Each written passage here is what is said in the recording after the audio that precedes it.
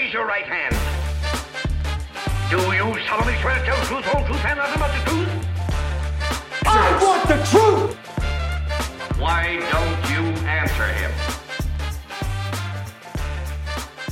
We are back with another Objection, Your Fiction. Objection, Your Fiction. I'm Lee. I'm here with my two California guys, Cooper and Tim McNutt. I'll introduce Tim in a second. For another episode today, we're going to be talking about probably one of the most beloved movies of all time, The Shawshank Redemption. It's a movie that I know whenever I'm scrolling through cable, which isn't very often anymore, but when I do, and it's on, I'll stop to watch it at least until the first commercial break. Here today to join us is Tim McNutt. Tim is the director of Cornell ILR's Criminal Justice and Employment Initiative. Tim has a background as a city and state prosecutor. He uses that background as well as his background in litigation and policy to improve employment opportunities for people with criminal records by designing and delivering legal employment training to close information gaps, implement best practices, and integrate job seekers with criminal records into the workforce. Tim, very excited to have you on the program today. Lee, thanks for having me. Cooper, good to see you. I'm excited to dive into Shawshank Redemption, maybe a little bit about Cornell ILR's Criminal Justice and Employment Initiative. No, that's okay. We could pass on that. But Lee, I need about 10 minutes, and I can really, give you the full scoop. Keep it to 20 minutes. Now, we do want to hear about the program. So why don't you tell us a little bit about what ILR Criminal Justice does? Yeah, essentially the ILR school, formed in 1945, was really meant to improve the workplace. One glaring issue was people with criminal records and their ability to enter the workforce, achieve economic advancement. This is not a small problem. There's 70 million Americans with some kind of a criminal record. The American Bar Association estimates that they face over 40,000 barriers.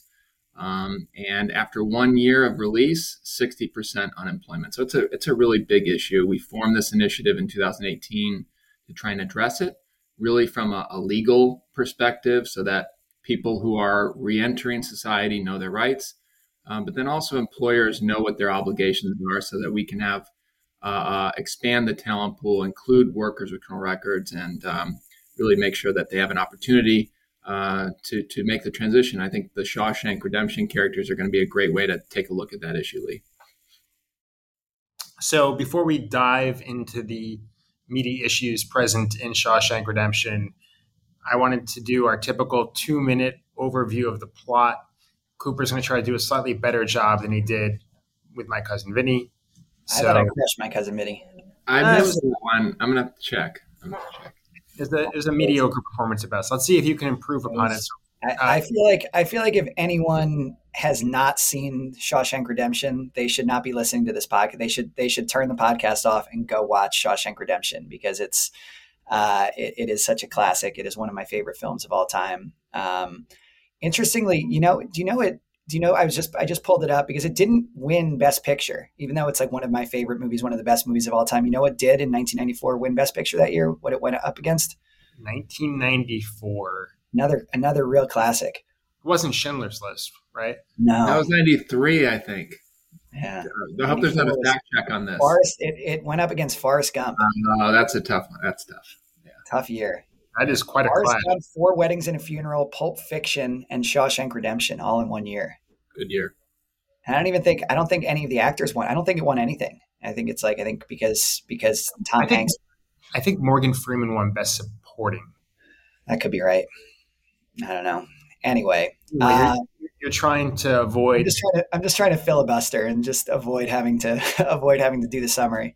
All right. First, so for people who haven't seen Shawshank Redemption in a while, since everyone has seen it, give us the 2-minute overview. Connor is going to put 2 minutes on the clock, starting now.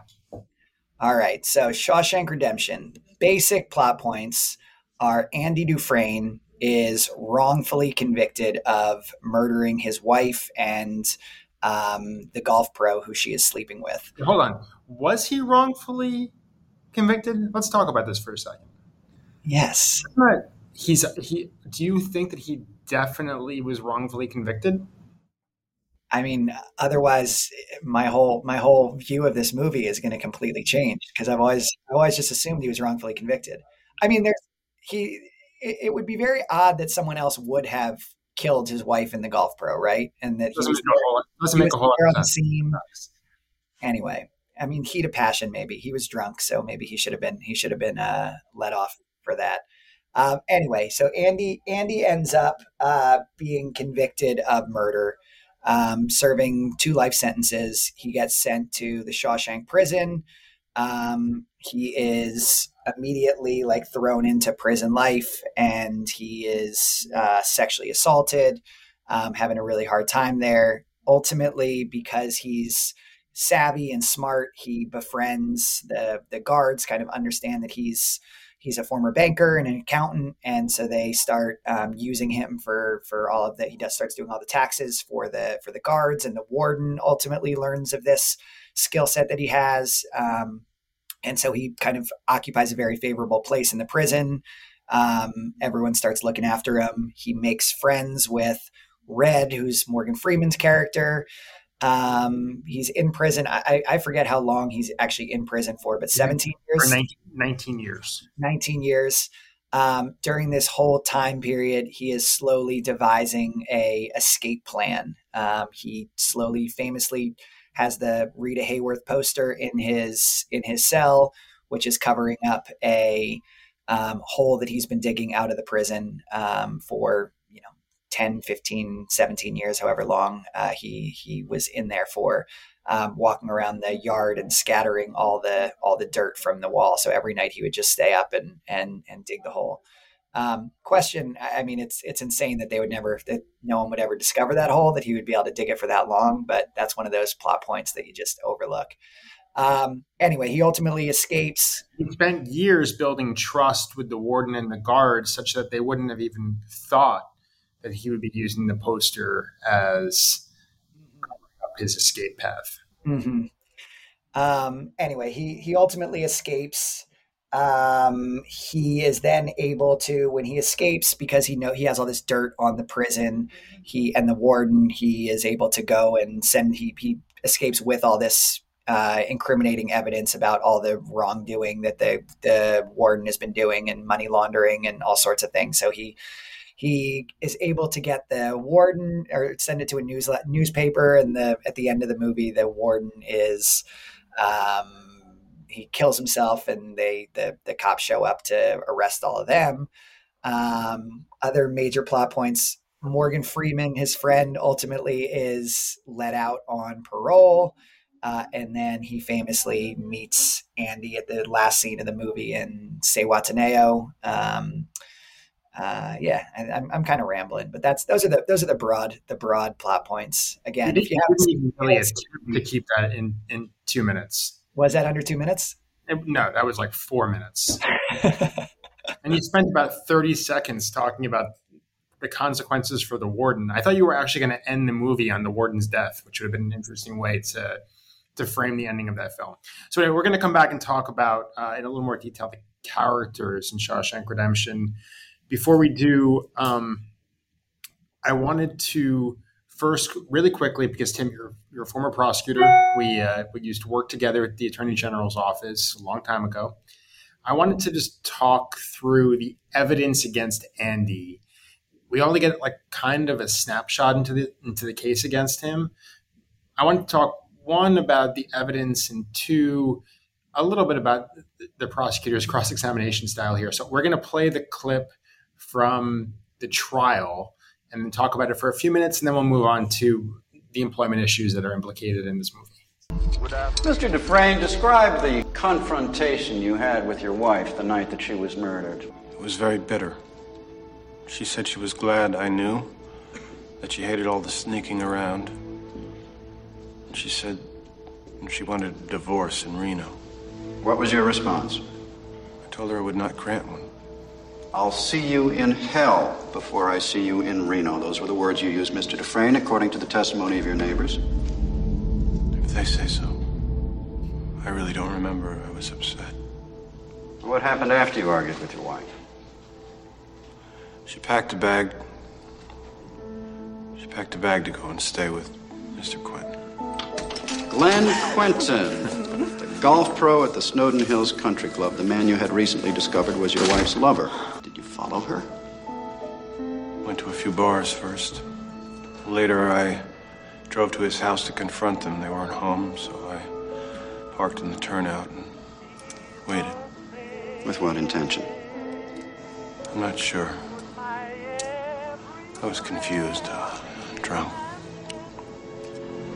I think mostly I wanted to scare them. When they arrived, you went up to the house and murdered them. No, I was sobering up. I got back in the car and I drove home to sleep it off. Along the way, I stopped and I threw my gun into the Royal River. I feel I've been very clear on this point. Well, I get hazy is where the cleaning woman shows up the following morning and finds your wife in bed with her lover riddled with .38 caliber bullets. So, first off, what kind of defense prep was there for Andy when he took the witness stand? Why, Lee, why is he on the stand in the first place? He just handed the prosecutor 3/4 of his case. Why is he on the stand? I think in listening to that clip, Cooper, you might understand why I have some reservations about Andy's innocence. Because first off, he sounds like a sociopath. The way that he's testifying is immediately you're like, this guy definitely killed her. And it seems like there's way too many coincidences for it to make sense that anybody else did it. Until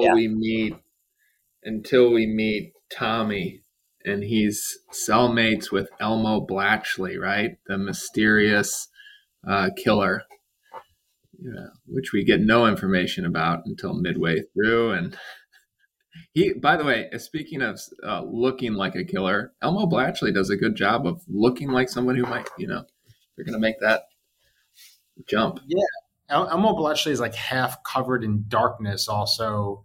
And you could just see like the yellow teeth emerging through the That's black. why you know he did it. It was the teeth, So you always know by the teeth. So what do you think, just generally speaking, about the evidence against Andy?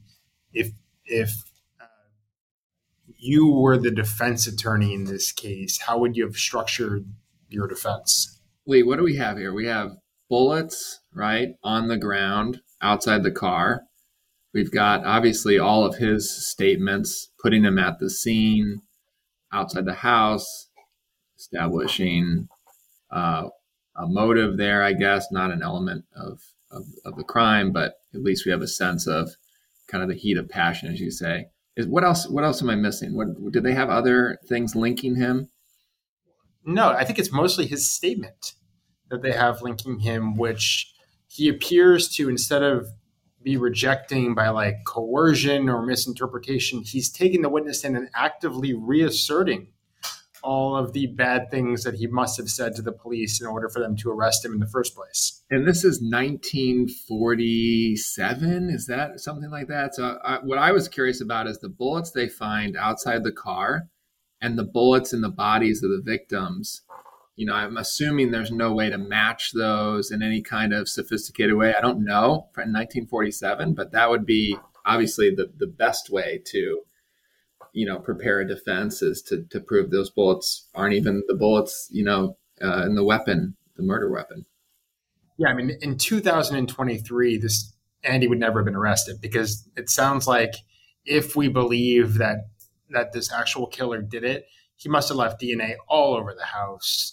And it doesn't sound like he was very careful. Andy doesn't even really remember what was going on, so he wasn't careful either. I think we wouldn't be in this predicament in 2023. Is that fair to say? I think so. All right. So I want to talk about the different characters and what their employment prospects would be like, how employers would view them coming out of prison. We're going to probably have to take some liberties here because, we have three kind of brutal killers, but there's different variables that factor into each one. Can I just frame this a little bit? I think we're making the shift between, the evidence in the case, being convicted, having a prison sentence, and now we're really trying to look at the aftermath, right? The collateral consequences of having a record. What does that look like for somebody? What are their prospects for jobs? How do they reenter? What are our laws that either inhibit that and I think just if I could, just generally what I've found in the training that I've done with Cornell and working with the different stakeholders is we tend to basically take a criminal record and conflate it with character. So if you have a criminal record, you're bad. And therefore you can't access housing, you can't access employment, healthcare is a challenge, kind of leading back to all those statistics I said about how hard it is for somebody to make a change. I thought Brooks, really sympathetic character, highlighted how difficult it is to make that transition. You know, he comes out, he's in a halfway house, he's bagging groceries. We don't know what his job skills are, but pretty much the only possible job he could maybe find. It's a really bleak prospect affecting millions of Americans across the country. I don't think it's so different from what we saw with Brooks, and we know how that ended, really sadly. And I think it really comes down to largely, are we doing an individualized assessment of people and what their skills are? Are we just saying you have a criminal record and you're bad? And that kind of gets me to the Green case, Lee, that we were talking about. It's a Missouri case, guy named Buck Green. He was applying for a job to work on the railroad. He had a conviction for abstention from or not doing military service. And the Missouri Pacific Railroad basically said, we don't hire anybody with a criminal conviction. We just have a blanket policy. Long story short, that was overturned. They found that it had a disparate impact on communities of color because of incarceration rates. And what they outlined was, okay, instead of having a blanket ban, you have to have a business case, a business necessity for denying someone a job based on a criminal record. And they started to list some factors. What kind of individualized assessment one has to go through if they're going to deny someone a job for a criminal record? And they make pretty good sense. Namely, like, how long has it been since the conviction? How serious is the offense? And then what are the job duties? Since that case in 1970, other states have elaborated and they've said, why don't you look at how old was the person when they committed the crime? What steps have they taken to rehabilitate? And maybe most importantly, what does the conviction have to do with the job that person is seeking? That's called the direct relationship test. So all to say, we've come up with some laws to try to combat this problem of low unemployment and try to reduce discrimination. So I think that's sort of a good context to start looking at the characters. That was very long-windedly. Did I lose everybody in the audience? We can edit that, right? We have one listener. My mom is still listening. Okay, good. No, I think that's a really important background and a good way to smack me upside the head when I'm starting with, we have three really brutal killers here. Let's look at them from an employment context. So I kind of was doing the opposite of what employers should be doing in terms of assessing, those who've been convicted of crimes in the past and how they should be looked at. You started with Red. And I wanted to dive into him a little bit more. I guess my first question is, we talked about seriousness of crime and just broadly speaking, again, because we are dealing with characters in this movie who were convicted of murder. Is that in your experience kind of a disqualifying crime, not just, homicide, manslaughter? Are those really difficult crimes for employers to grapple with? And are you seeing a difference between those types of crimes and other types of crimes? Yeah, that's a great question. I mean, seriousness of the offense, let's say in New York, for example, and by the way, state by state, these laws vary widely. That's why it was interesting to note that I think Shawshank is in Maine. So if we were really going to represent, let's say, Red, we would be looking at what are the Maine laws, how are we going to navigate the employment field in Maine. But just giving another example, New York. Let's dive deep into Maine employment law. That's really what I'd like to do. All I can tell you is they have a ban the box law.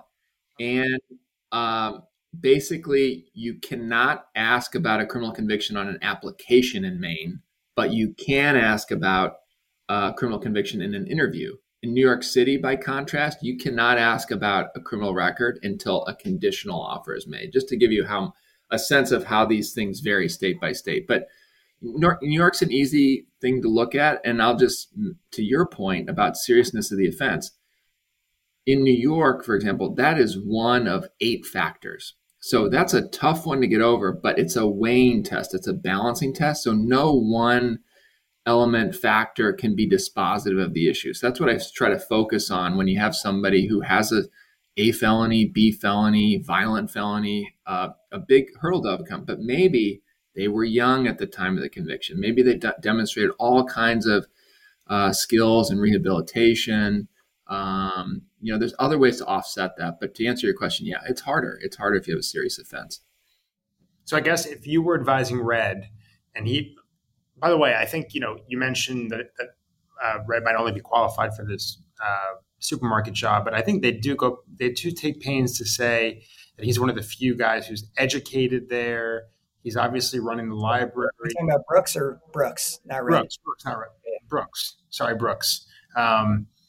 Brooks is educated. He's in charge of the library. So he might actually be in a more, in a better position leaving the facility than other inmates.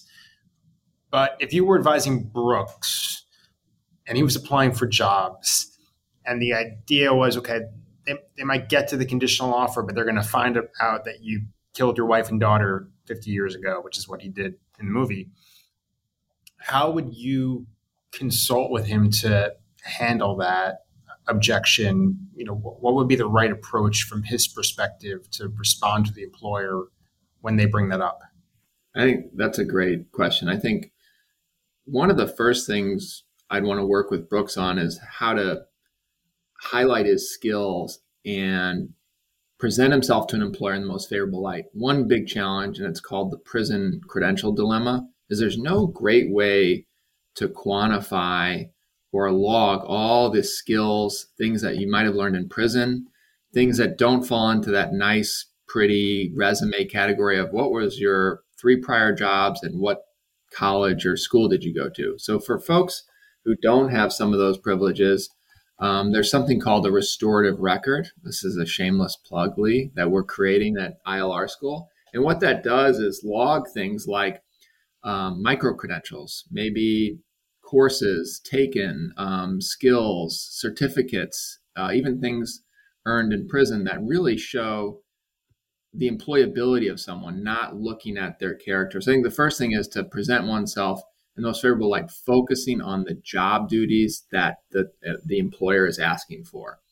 The second thing is just be prepared. You have to have what they call an elevator pitch about when that question comes up. 90% of employers do a background check, so they're going to know about a criminal history. And how do you respond? A lot of employers want to hear a candidate accept full responsibility. They move forward with their life. They're looking for work to support themselves and their family.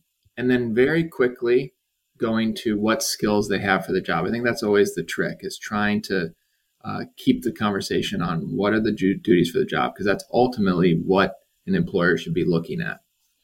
So Brooks, for instance, might want to highlight his knot tying micro skills that he picked up. Yeah, he wants to, make sure he highlights his Cornell, college credits that he took online while incarcerated. No, but I mean his library, but like you said, he worked in the library.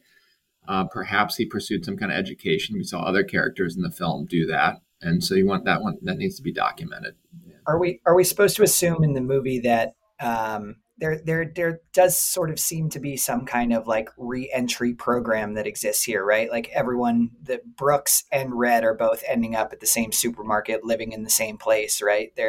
And that's not just a coincidence, right? It's something is happening where the prison is connecting them with this employer, putting them up in a house, right? Yeah, and there typically tends to be like a network of either nonprofits, community organizations, some focused on workforce development, some focused on access to housing, and that's critical to successful reentry. Cooper, to your point, is like making. But the problem is it's very hard to find everybody. Everybody works in silos. There's not a lot of coordination among all the services, but that would be the first step, right? Is to try to get help and seek it out and do it. I guess for Brooks and for Red, the length of time from conviction is both a blessing and a curse. A blessing in that it's, I'm sure, positive from, the green factor analysis, 40 years for Red, 50 years for Brooks, but they're also older, and maybe the job pool has shrunk as a result of that. So do you find different challenges for older, recently released convicted felons versus younger? Does Cornell advise differently depending on age? Yeah, it's hard to really pinpoint a distinction in the workplace, but both groups, let's say young people and older people, have certain advantages or disadvantages when it comes to the law. For younger people, for example, the law actually recognizes that basically we do stupid things when we're young. And there's good research that shows we age out of crime, more or less. That as the older we get, the less likely we are to reoffend. So in that case, somebody who's younger benefits from that part of the law. In terms of older folks, I think typically that you tend to see a larger gap between the time of conviction and where they currently are. So there's some advantage there when we're looking at the factors that we talked about. But like everything, I think the key is an individualized assessment. That's what we're constantly advocating for. Let's just look at this individual, their particular circumstances, and the job they're applying for. And just to go back to your earlier question, like one of the most important strategic skills to learn is what jobs to apply for and what jobs not to apply for. If you have lots of burglaries, driving a UPS truck is probably not the right way to go. Similarly, if you have a lot of drug convictions, a pharmacy isn't going to be the route you want to take because of that direct relationship test. But there's hundreds of other jobs that have nothing to do with the conviction you have. And that's really the best advice in terms of someone seeking employment. And employers looking at candidates, right? Does this conviction have anything to do with what we need this individual to do at our workplace? How do you think, obviously Andy Dufresne escapes from prison, but how do you think someone in Andy's position, if Andy were to have been released on parole, and try to go back and look for a job in the banking sector or accounting sector, what's your gut on how that process would play out, and how would that compare to the reentry process for someone like Red or Brooks? Yeah, it's so tricky, Cooper. I thought about this a lot in Andy's case. Let's say he is innocent, right? He wasn't convicted. He's going to want to share that. He's going to want to say on his behalf, like, I have this conviction, but I didn't do it. The problem is no employer wants to reopen a case, has any interest in, what the underlying circumstances are. They just see a conviction from the background check and they have to deal with it. So that's a real conundrum for somebody like Andy who, understandably wants to say, listen, like this sounds terrible, but it's not the time. An interview process, the hiring process isn't the time to try to litigate your case. So it's a tough problem. What about the money laundering crimes that he engages in while in prison? How would that factor into the? Yeah, I'd say banking and finance are out of the question. He's probably going to have to find a new career path. Not only does he money launder, he then steals the money that he's laundered after he escapes from prison. Arguably, the various crimes that he commits after, let's assume that he didn't do it, which I do have some doubt about after rewatching this movie again with a more critical eye. Can I pause you there, Lee? What do you make of our friend Elmo Blatchley then? Let's say Andy's guilty, okay? What is the deal with Elmo? Why show him in such a dark light with the teeth? What's the... Yeah, so I think, look, Warden's not a nice guy, right? I think it's clear that he's the villain of the story. But there might be a little truth to what he says about Tommy trying to impress Andy. I think more so, though, Tommy's words before he reveals what it's Elmo Bletch. I think Is that so. right? Is that right? Tommy says that Elmo likes to talk a lot. He talks about everything. Nothing's really believable because he jumps a mile if someone does something to him. So Tommy kind of was incredulous as to whether or not he could actually kill somebody. And it seems like he's more a bragger. And my thought there is maybe he read about this in the news. I'm guessing this was like a very public trial, big deal, right? Bank double murder, rich person. Seemed like the only educated guy who actually was in Shawshank. So it doesn't seem like a lot of educated people were ending up in maximum security prisons. So maybe he just brags about it as he did it with the difference, nothing's going to ever happen as a result of me bragging about it. There's a reason why that dialogue's in there, that he's a big talker.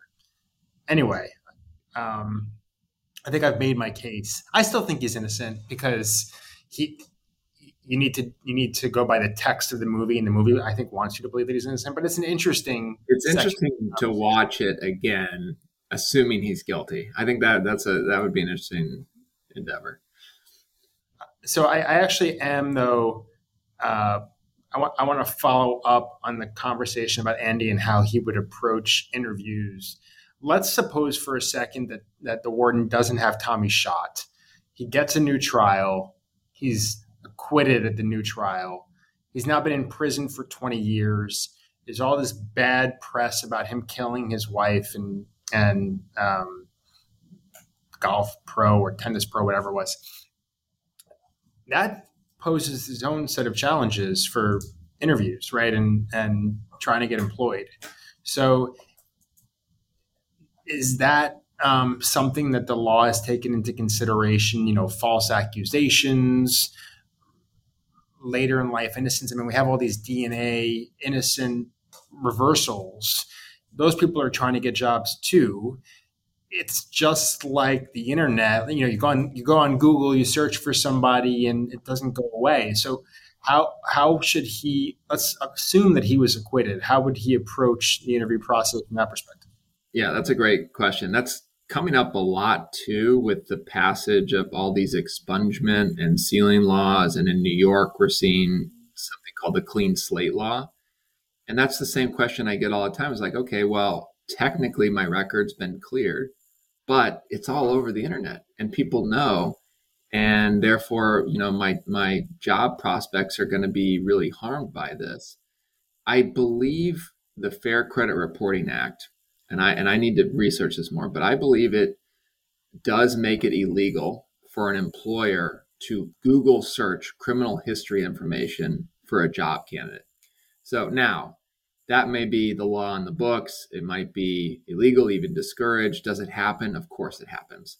But my message is more that if you're an employer, I'd be very careful about doing that. And frankly, I think it may not be appropriate at all for the hiring process. That doesn't resolve the issue, but I think just to have a sense of what the law states is important, that's not permitted in the hiring process. Tim, how would you sort of compare a big piece of this movie is just kind of the emotional re-entry process, not even the employment perspective, right? Like obviously when Brooks gets let out, he struggles to re-enter society and he misses prison, right? He misses the community that he had there and he had a purpose there, he had a place there, and then he comes out. How do you think the movie portrays that? Obviously it's a different time, it's a different place, it's fictional, but is that something that you frequently encounter and hear about and see that people, struggle with that process in a similar way? Or do you think that prison jail life is much harsher and crueler now so that people are just so relieved to be out that doesn't exist? I'm just kind of wondering what your overall impressions are on that kind of theme in the movie. Yeah, no, I think what's so powerful about the movie is the way it humanizes the people that are so often kind of othered, if you will. Like there's this general thing that we do in society, which is involvement in the criminal legal system. You're a bad person, should be punished. What I love about this movie is it really, makes these human, and I think that's the biggest path forward, really, when we're trying to tackle this issue. And a lot of my training is myth busting, right? Workers with criminal records, the data shows, actually stay on the job longer, have fewer incidents at the workplace, are promoted faster. And that's just contrary to a general perception that folks have, who typically also hear criminal record and they immediately go to the worst crime. They think murder, they think rape. The reality is 80% of crime is non-violent, low-level offenses. So all to say, I just think humanizing is so critical to sort of progress in this area. And this movie does a great job, I think, of showing the full side of somebody. Yeah, the movie really takes pains to humanize Boggs. So by the time he's wheelchaired out and is eating food through a straw, we really care about him as a character. Would you hire Boggs, Tim? Remind me which one is Boggs? He's the head of the sisters who brutalizes. Oh, yeah. That's tough. There's a job for everybody, Lee. There's a job for everybody. I don't know exactly what that guy would be doing, but maybe not around a lot of people. Maybe there's a warehouse somewhere, very quiet, deep in a corner, where somebody could be packing a box, keeping to themselves, earn a living. Keeping to yourself, earning a living sounds like the entire job force now. So maybe he could do anything. Yeah, Zoom, yeah. So I wanted to, you mentioned before a little bit about, I guess, one of the handling employer objections, taking accountability. I want to play Red's speech to the parole board at the end of the movie. And I want you to assess for me how that ranks in terms of responding to an employer objection.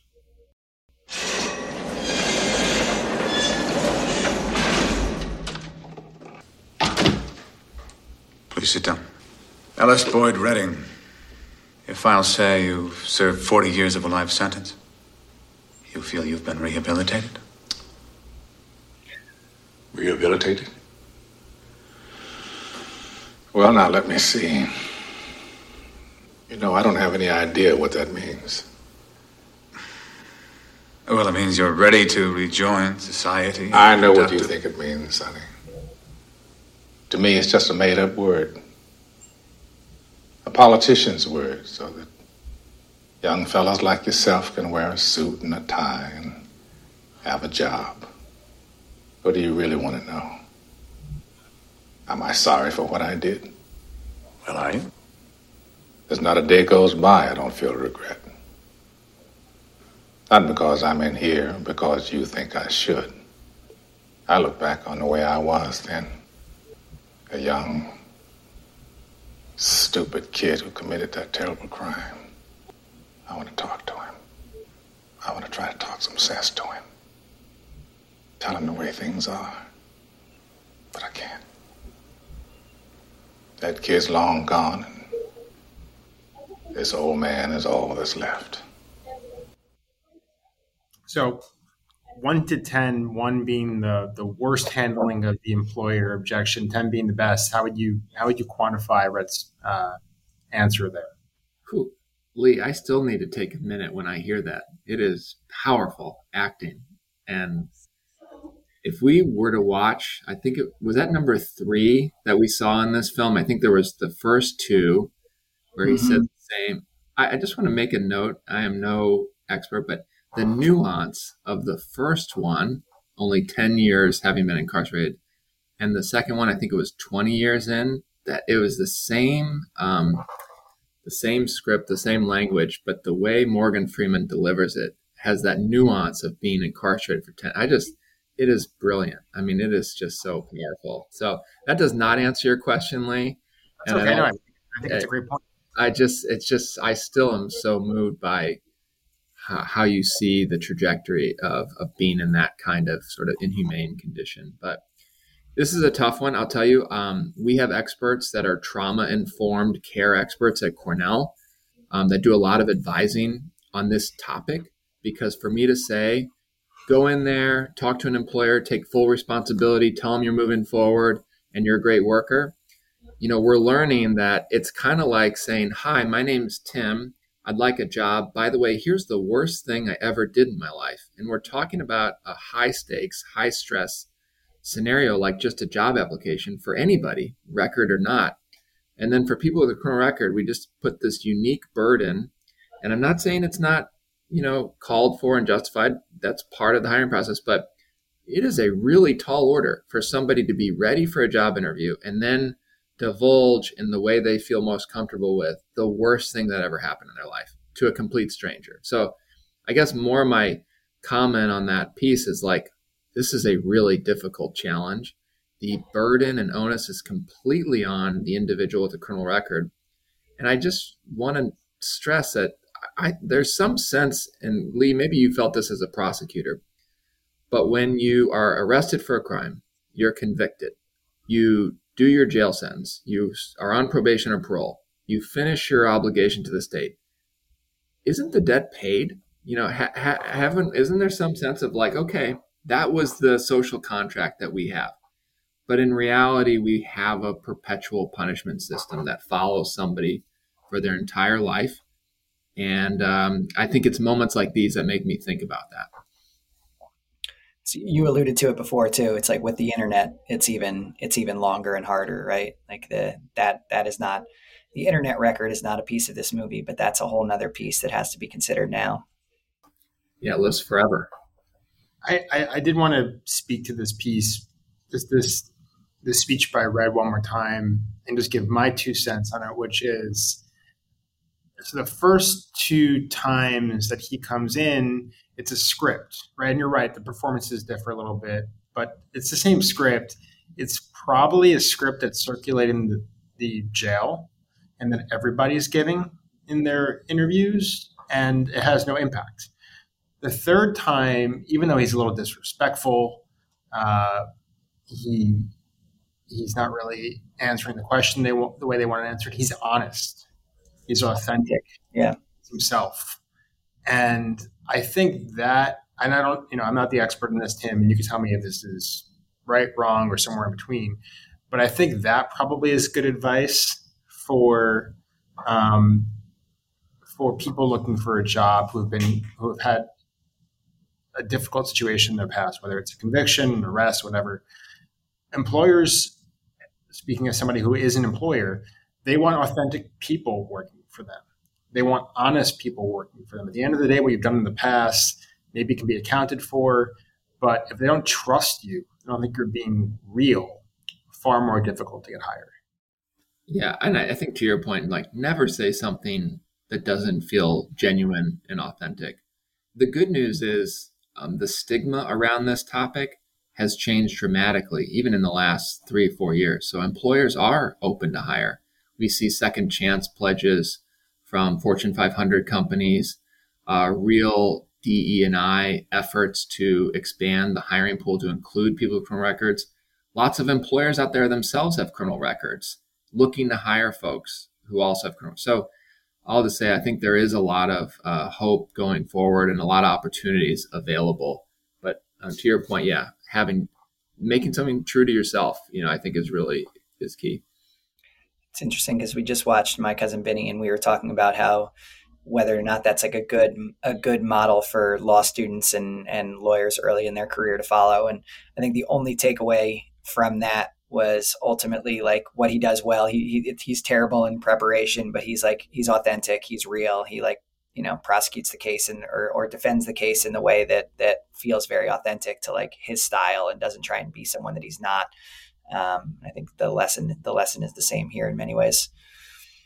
And maybe also don't cut the brakes on your wife's car, and then you won't have to make the arguments. I think that's sound advice. Advice. Yeah. What's the I forget the closing segment that we have, Lee, which is evaluating. I don't know if you have further questions, but evaluating the authenticity of the legal elements of the movie on a scale of 1 to 10. Is that right? Is that how we do it? Yeah, I mean, we only get a small glimpse into the trials. I wouldn't focus on that, but in terms of what you know about, and look, this is 70 years in the past or 60 years in the past. So life in a penitentiary has, I'm sure, changed since then. But given what you know about that type of facility and the aftermath, how accurate do you think the portrayal is? That's a tough one.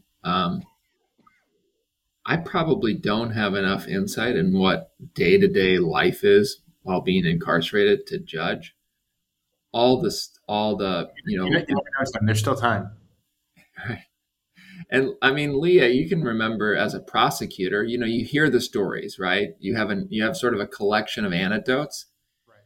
And a lot of the things we saw portrayed in this film, some way or another, we've heard a version of that taking place. So it doesn't seem too far-fetched in terms of, building a rapport with the guards and the warden to have an easier prison sentence, and then the consequences of not, all those kinds of things. So shades of the truth. Yeah.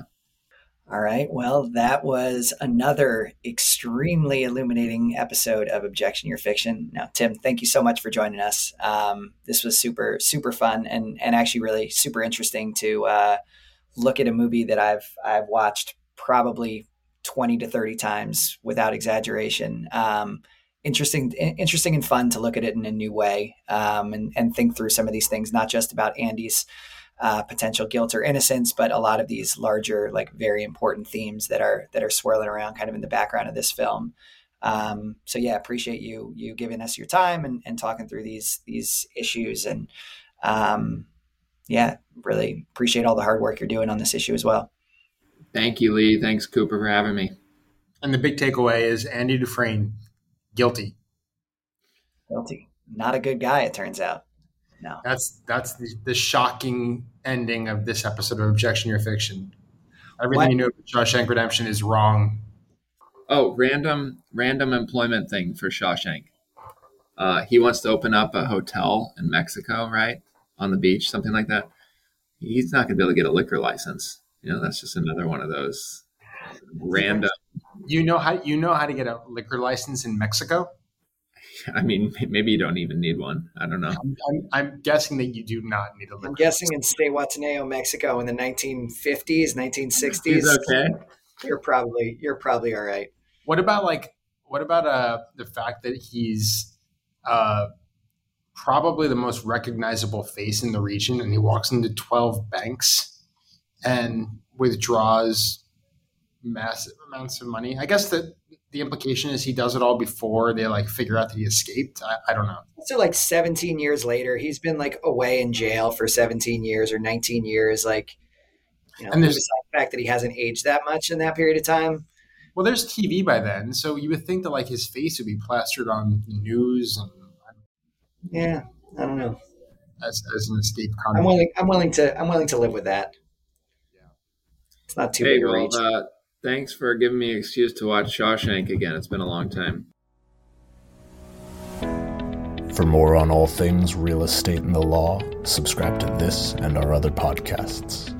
Follow Bergstein, Flynn, Knowlton, and Polina on social media. Subscribe to our newsletter and go to bfklawoffice.com. That's bfklawoffice.com to learn more.